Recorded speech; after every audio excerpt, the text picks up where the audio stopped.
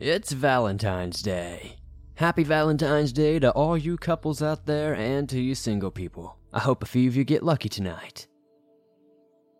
Welcome back to the swamp, my friends. It's good to see you made it back for another episode. Today I'm going to be sharing some creepy and allegedly true Valentine's Day horror stories. If you have a story that you would like to share in a future video, please be sure to send it in at swampdwellers.net or the email you can find in the description down below. I'd love to share your story with everyone here in the swamp. It's stories like yours that truly help keep this show going. Now, without further ado, let's get into these creepy and allegedly true Valentine's Day horror stories.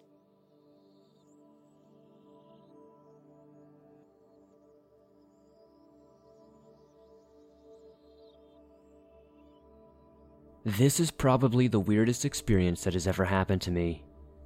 This is causing a lot of trauma in my life and has made it very difficult for me to date like a normal person. Let me give you some background. I am a 23-year-old woman, and I live in a small town in rural Mississippi.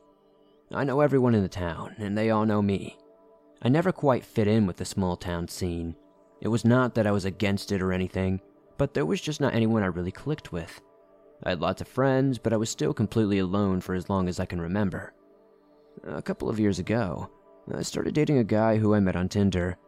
He was from a couple of towns over and was not the best looking guy in the world, but I do not let something like that stop me. I just wanted to know if he was nice and compatible with me. So we went on a couple of dates. It did not go horribly, I guess. He was a perfect gentleman, and every time, he never pressured me into doing anything that I did not feel comfortable with, which I really appreciate. So after about 3 weeks of casual dates here and there, we made the decision that we really had something here. We had both deleted our Tinder accounts together and started spending more time with each other. Honestly, I thought we had a real chance of having a lasting relationship. But as time went by, I noticed that he was weird. And not the I watch conspiracy theory documentaries on Netflix kind of weird. I mean, I saw some real signs of various mental illnesses.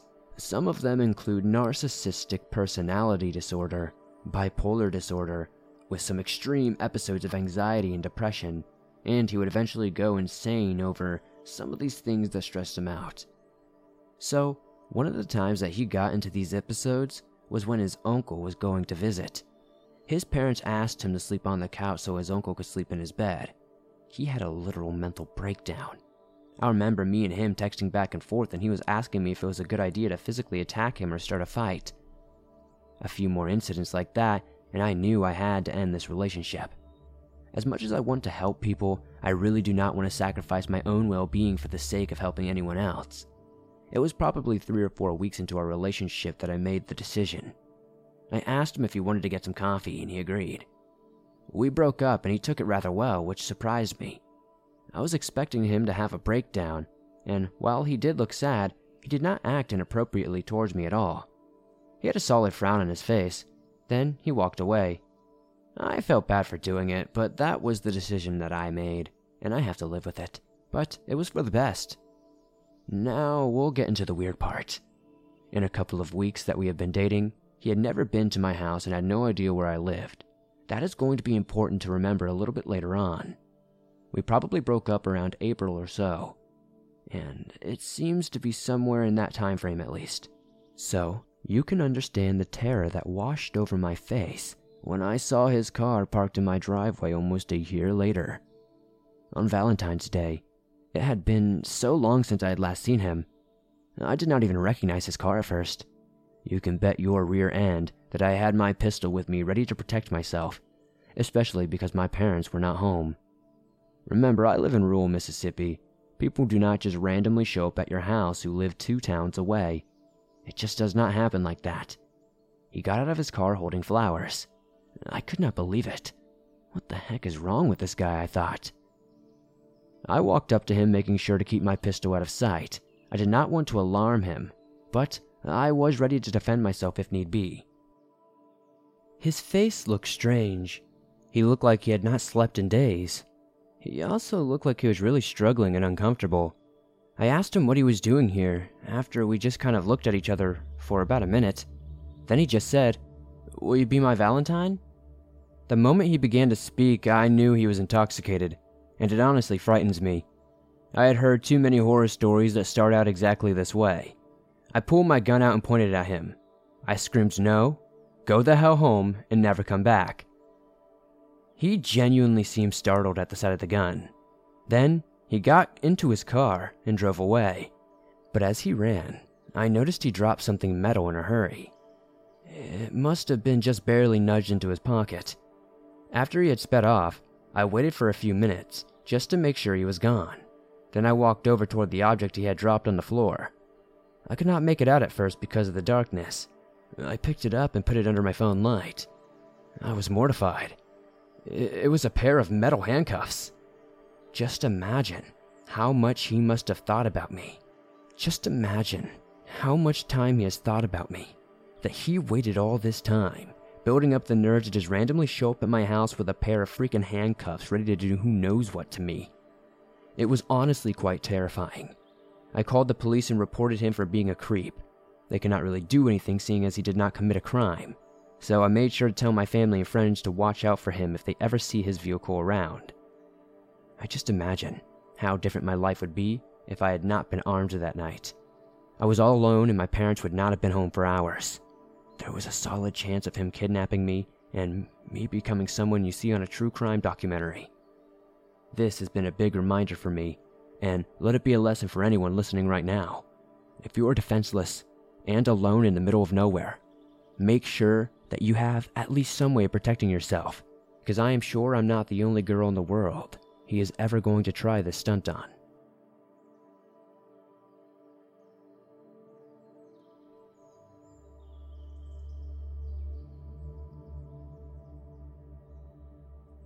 It all started on the 7th of February. The small independent coffee shop I was working at decided to throw up a few decorations for Valentine's Day. So I and a few colleagues had spent pretty much our entire shift putting up pink and red bunting, writing romantic quotations around the edges of our blackboard menu, and other romantically themed stuff. It was a fun way to spend a shift, but as I clocked out and began the short walk back to my flat, I began to feel a slight pang of loneliness, knowing I would be single and alone on the day itself. I considered Tinder or Bumble to try to bag myself a date, but the chances of securing myself a boy that I genuinely liked over the next 7 days were slim to none. So I resigned myself to another Valentine's Day on my own. But when I got home to a pink envelope in my mailbox, I must admit that it brought a little smile to my face. A secret admirer, like something right out of the cheap romantic paperback. It might not be every girl's cup of tea, but to be honest, it really cheered me up, even if it was from a friend or the nice lady that lived in the ground floor flat. Only, when I opened the thing up, it just says, 7 days to go. No romantic message, no kisses or hearts, just those 3 words scrawled hastily onto the paper. It is then I realized there is nothing on the envelope or the paper it contained that confirmed it was addressed to me. No name, no address, nothing. I started to feel a tad silly, like what if it was not meant for me at all? What if someone had sent their little Valentine's card to the wrong person? I told myself I was just being silly, but kept the envelope and card as I walked upstairs to my flat and got on with my evening. I honestly think I had forgotten the whole thing by the next morning when I got up and set off to work again.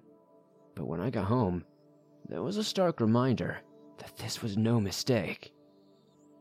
Arriving back at my flat, I checked my mailbox to find yet another pink envelope inside. Not only that, but a small brown paper package was stuffed inside too. Again, I must admit to being kind of excited about the whole thing. There definitely had not been a mistake of address or anything. I mean, the person must have had to put all that stuff in there themselves.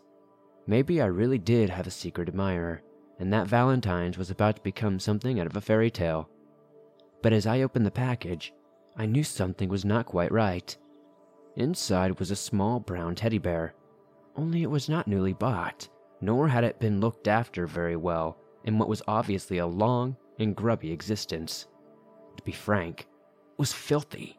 The thing looked like it had not been washed in years, decades even. The fur was all grimy and matted together, and one of the glass eyes was missing, probably having been pulled out by a child some years before. The note inside the envelope was pretty much the same as the last one, only this time it read, 6 days to go. That is about the time I realized that whoever was sending these was not exactly all there, and what had previously been some kind of giddy excitement turned into nervous anticipation. The more I let my mind dwell on it, the more and more frightened I became. This was not going to be some dream romance. In fact, it was more likely going to be the opposite. I told my friend at work about the whole thing, and they seemed to take it much more seriously than I had. They told me I obviously had a stalker, and that even if this person was doing this stuff out of affection, it was still crossing several personal boundaries, and I should consider contacting the police. But what do I even tell them exactly? That I had a note addressed to no one, from no one, with no other details, and I found them in my mailbox? Alright, it was not exactly the dream romantic gesture that I wanted, but I don't know. But at the same time, why cause someone the distress of calling the cops on them? That felt a bit cruel. But after returning home that evening to something else in my apartment, I did not feel so apprehensive about contacting them. I arrived home again that evening to find exactly what I expected in my mailbox. Another note. This time reading, yep, you guessed it, 5 days to go. I stormed up to my apartment, grabbed a piece of notebook paper and a Sharpie, and wrote out something along the lines of, "Whoever is leaving stuff in my mailbox, please stop." It was sweet at first, but now it's kind of creepy. No more, or I call the police. I tried not to come across as too rude or aggressive, but I also needed to make it clear that I really did not appreciate their unwanted attention. I taped the note to the front entrance of my apartment building before I went to bed, hoping whoever it was would get the message and just leave me alone. So, a little side note. I take a shower before bed every single night, without fail. I am also sort of a clean freak. I keep my bathroom pretty much spotless, so as I finish getting washed, something small catches my eye. Something that might not even gain the attention of most people. But to me, it stuck out like a sore thumb. A flash of color in what is an otherwise pristine white bathroom, on the window ledge, was a tiny, glassy dome shape that just sat there on its own. I approached it curiously, peering down at it for a moment before I completely freaked out and ran out of the bathroom and called the cops. It was a small, glass eye, a minuscule amount of fabric woven into the back of it. I recognized it almost instantly as the missing eye from the teddy bear that I would have found in my freaking mailbox. While I was on the phone with the police, I realized a few things about my prospective Valentine. As I said, I get a shower every evening before bed. I like hot showers, the steamier the better, so naturally the bathroom window spends a lot of time ajar to let out the moisture. Whoever managed to put that glass eye on my bathroom window ledge had known about my evening routine. They had obviously been watching me for long enough to work out that they knew the exact time to place that thing there so I would see it. But it was their method that really creeped me out. The way they had used the small, Teddy's eye to tell me in so many words that they were watching me. I swapped the note out I had written for one that simply said, "The police have been contacted. Leave me alone." And leave me alone they did. But the whole thing had a serious effect on my psyche for a long time afterward.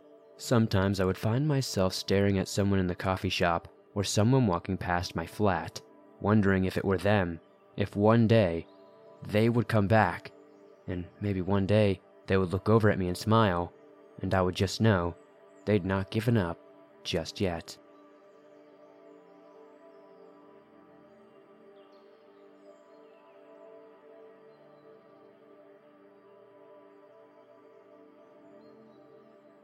So I and my boyfriend were fans of nautical history, so we decided to spend our Valentine's Day in 2007 on the Queen Mary. As I'm sure most of you are aware, it is reported to be haunted. That was also kind of the appeal to us, but mostly we both have a bachelor's in European history, so it is cool to just go there in general. Anyway, we got a historical suite, meaning it was most likely one of the ones that was there on the original ship, when it was commissioned, aside from an old TV. The first night, which was Valentine's Day, we stayed there. We both woke up to what sounded like drawers in the built-in dresser being opened and slammed shut repeatedly. We are both not the types to freak out and run, but I cannot really say we were both so low-key that we just acknowledged it. Eventually, we made sure that we were both okay and went back to sleep. Maybe because it was truly alarming at the time. Maybe we just trusted that if we were both okay, then everything was okay. I do not know, but we were pretty creeped out. At that time, though, we did not know the history of the room. The next day, we went on a ghost tour. It turns out we were sleeping in the second most haunted room on the ship. The room next door was Churchill's suite, where he planned battles during World War II. While we did not experience the cigar smoke or smell that many have reported staying in that room, it was still interesting that without knowing our room was even haunted, we experienced hauntings. We had some weird camera malfunctions in the engine room as well.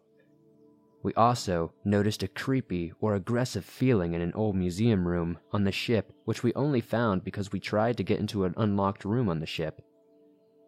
It honestly just felt like somebody was creeping behind our backs. But again, I have no real proof of anything. Thanks for sharing our story on your program, and I hope it was creepy enough for everybody who listened.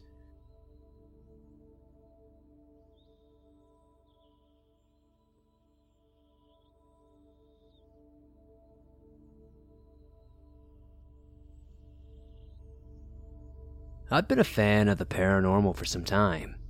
I recently worked as a haunted tour guide in downtown Dallas, covering areas such as the Grassy Knoll, Texas School Book Department, etc. One of the locations I stopped at was the Hotel Lawrence, which has at least 4 documented murders, all occurring on the 10th floor, in rooms that you can still stay in. My girlfriend decided to get us a room for Valentine's Day, since it was such a big part of my life at the time. We checked in the hotel, and knew right away it was more of an antique hotel rather than a refurbished hotel from the past. The hotel took 10 minutes to arrive. Our room was a smoking room, and our TV was a tube TV with an antenna. We brought back food and booze. It was Valentine's Day after all. We proceeded to relax, play music, and enjoy our day. I tried to open a window, but it was locked. I tried revoking the lock and moving it around, but it just wouldn't open. We joked about it and continued our evening, heading out to eat later, coming home for more drinks and watching Ghost Adventures. In the morning we packed. I was beginning to feel stomach cramps, but disregarded it. As we began to head home, my stomach cramps turned to chills, a fever, and soon a headache from hell. I got home and laid down. That night I had to go to work at midnight. As I am in the shower, I realize I have these thin scratches all across my torso. There's 3 of them to be exact, 1 on each side of my stomach and 1 on my chest. For the next 2 days, I battled feelings of sickness, mostly stomach pain, like I had just been punched hard. My girlfriend and I argued almost every single night over the smallest of issues. I could not sleep either. I went around 3 days on about 4 hours of total sleep. The headache was so bad and constant, and the pull string on our center window blinds would always sway without anything going. There was no fan, no wind to make it move. Then, one day, it just all stopped. The pain, the arguing, the sleepless nights, everything. Almost at a sign of what could happen if I were to mock the paranormal again. Since then, I quit my haunted history tour and vowed never again to stay in a hotel that is haunted. I've had my warning.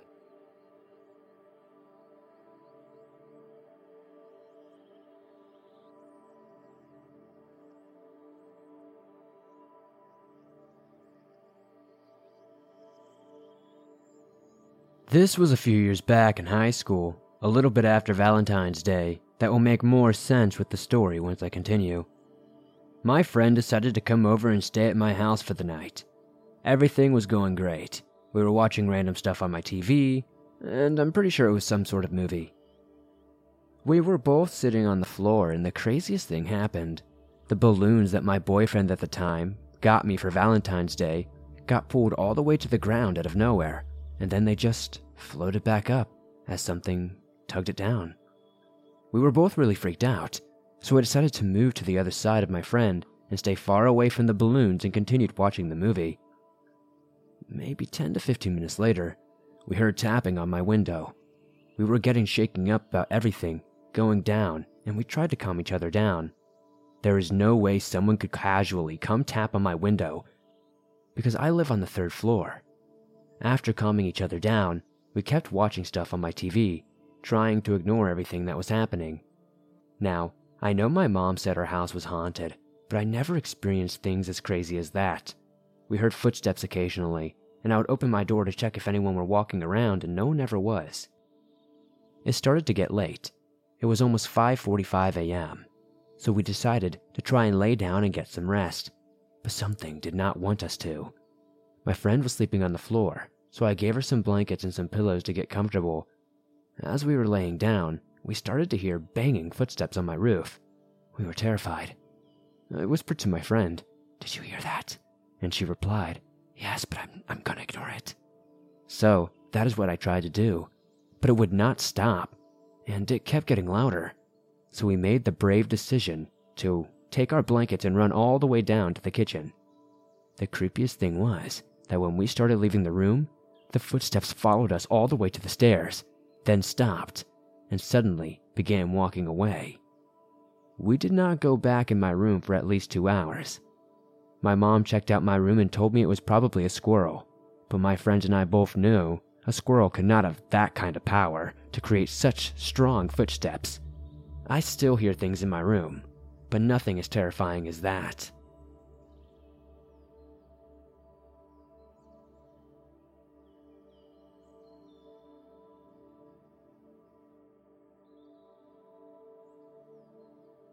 I hate telling this story, not only because of how traumatic it was for me, but because it shows my age. My therapist tells me I should learn to look for the positives in things, so the only way I really know how is by making light humor. This was the early 90s, and I was about 16 going on 17 working as a regular babysitter in our neighborhood. My parents had decided that the only way I was going to get a car would be if I was the one that saved up for the down payment. So every afternoon after school I would tutor kids or watch babies. Whatever I could do to earn a few extra bucks. There was one couple, the Moores, that always paid exceptionally well, and on Valentine's Day they had a special request for me to watch both their 6-year-old and their 10-year-old so they could go enjoy a romantic evening together. "We will be back by 8, they said, and gave me about $50 just for ordering pizza, renting movies, and whatever the kids wanted to do. I asked them both what they wanted, and they both chimed in with a request to go to the local video rental store. I knew that Blockbuster was not extremely far, but I insisted that I did not want to do that until I got confirmation from their mom. This being the age before everyone had cell phones, I had to look up the phone number in an actual phone book and call the restaurant they were at. Those two boys were so eager to hear a yes from their mom I thought they might explode from excitement. It took about 15 minutes for me to finally get in touch with their mom, who seemed a little frazzled that the only reason I was calling was so that we could go to Blockbuster. "Yeah, that's fine, just do not spend all their money, and nothing rated R," she responded. When I told them, both boys squealed and ran to get their jackets. We left the house before it got dark and made it to the rental store in less than 10 minutes. Not surprisingly, it was empty save for the cashier and maybe 1 or 2 other customers. "Go and pick out whatever you want," I told them as I grabbed some candy bars and popcorn. The oldest came back, first with a VHS of some Disney sequel, and asked if this was okay. I told him yes, and then asked where his brother was, only for him to be surprised that I did not know. Both of us went down the aisles looking for him, and for a split second I got scared thinking he decided to play some terrible prank and run off. Finally, though, I saw him standing near the edge of an aisle, talking to a tall, lanky man wearing a trench coat. As soon as I saw this guy, I got a weird vibe and grabbed the younger boy's hand. "Sorry, I hope he wasn't bothering you," I nervously told the stranger. He smelled funny, as if he had not taken a bath in a while. He had this weird, crazy look in his eyes that told me he was trouble. I just had a feeling. I desperately wanted to be wrong about it, so I yanked the kid away and berated him as we made our way towards the cashier. "What were you telling him anyway?" I asked. "Just that we were renting some movies and that we were home alone," the kid said innocently. I couldn't tell you why, but alarm bells did not go off in my brain right away.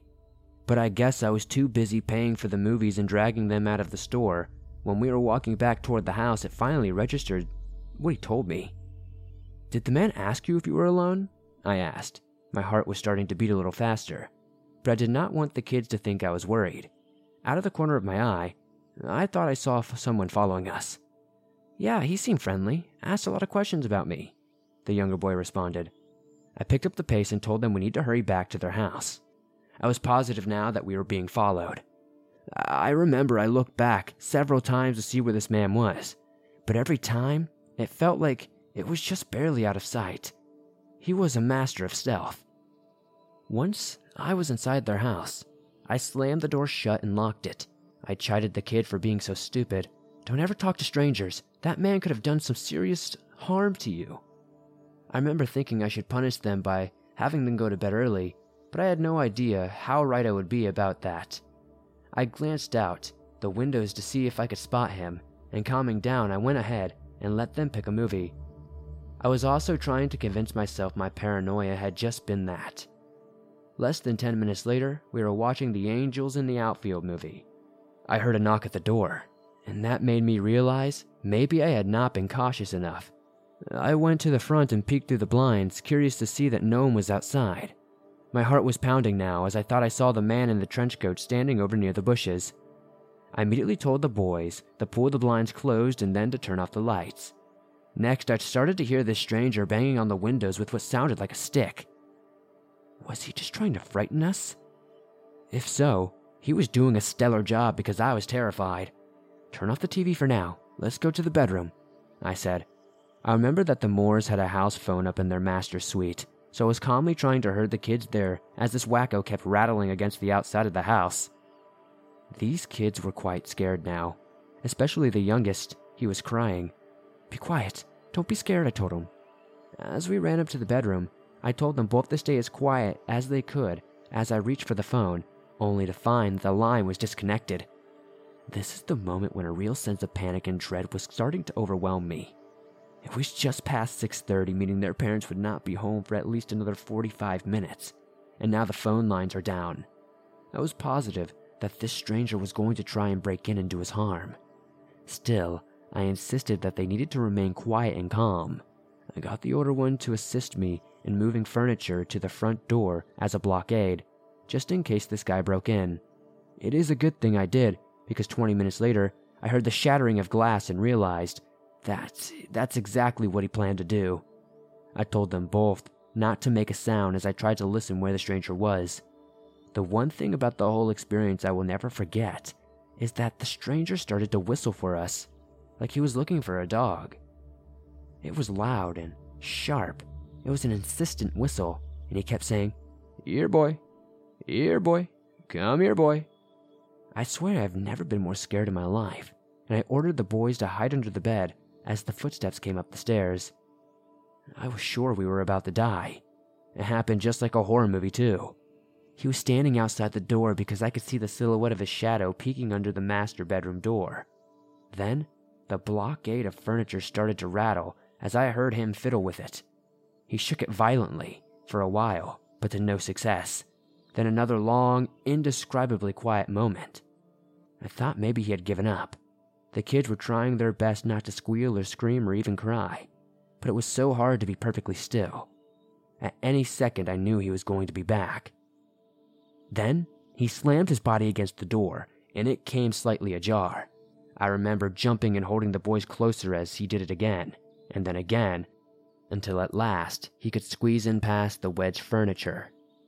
All I could see was his shoes, leather boots that looked coated in mud. He walked slowly over to the bed and sat down, perhaps puzzling over where we were. He started whistling again, and I had to cover the younger boy's mouth as he let a leash fall over the ledge of the bed. Did he know where we were? What sort of weird fetish was this supposed to be? He walked around the room, moving to the closet first and checking for us there. Then we heard the garage door downstairs. I have never been so happy. Immediately the stranger ran down and I heard shouts of alarm as Mr. Moore likely saw him escape. A few seconds later, Mrs. Moore was in the bedroom frantically searching for us and calling out for her children. I crawled out first and helped the youngest get out as she grabbed him and hugged him as tight as possible. Downstairs, Mr. Moore was trying to get the landline again to connect the cops, but it did not work. Honestly, I thought the crazy guy was going to come back and do us harm, so I did not even want to step outside the house until my own parents came to pick me up. Mr. Moore told me that I was very brave and paid me extra for helping keep his kids safe. My parents also told me I had acted swiftly and decisively, and it could have turned out a lot worse. But I did not feel immensely proud. I had trouble sleeping for a week or so after. Any sound of a dog barking or a whistle would trigger the memory and make me want to curl up in a ball and hide. I can honestly only share it now after all these years, thanks to a bit of therapy. Sometimes I do think about what could have happened. Still though, if those parents had not shown up early, he would have harmed us or probably killed us. The cops never did catch whoever that guy was, so I guess we will never know. Except at least I know I stopped babysitting for the upper class after that.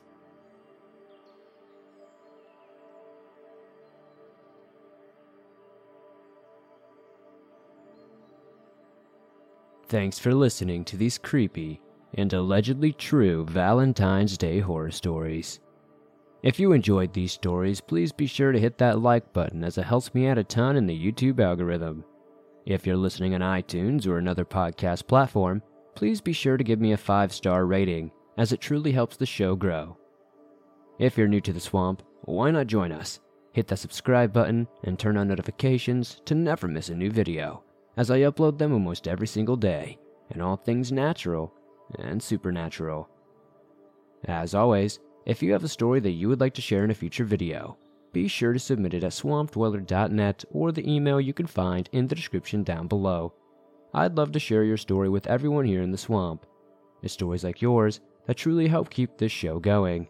If you'd like to support the channel outside of hitting that like button and subscribing, maybe check out the merch store. I have face masks, shirts, hoodies, and more. I'd love to know what story you guys all liked the most tonight in the comments down below. I enjoy the conversation that gets started during these videos. It's a lot of fun down there. If you guys aren't aware, you can download and bring your favorite Swamp Dweller scary stories with you everywhere you go.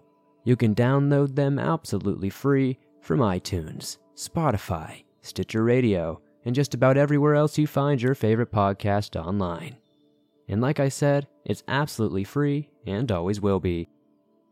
Thank you guys as always for supporting the swamp the way you do. I couldn't do this on a daily basis without you all.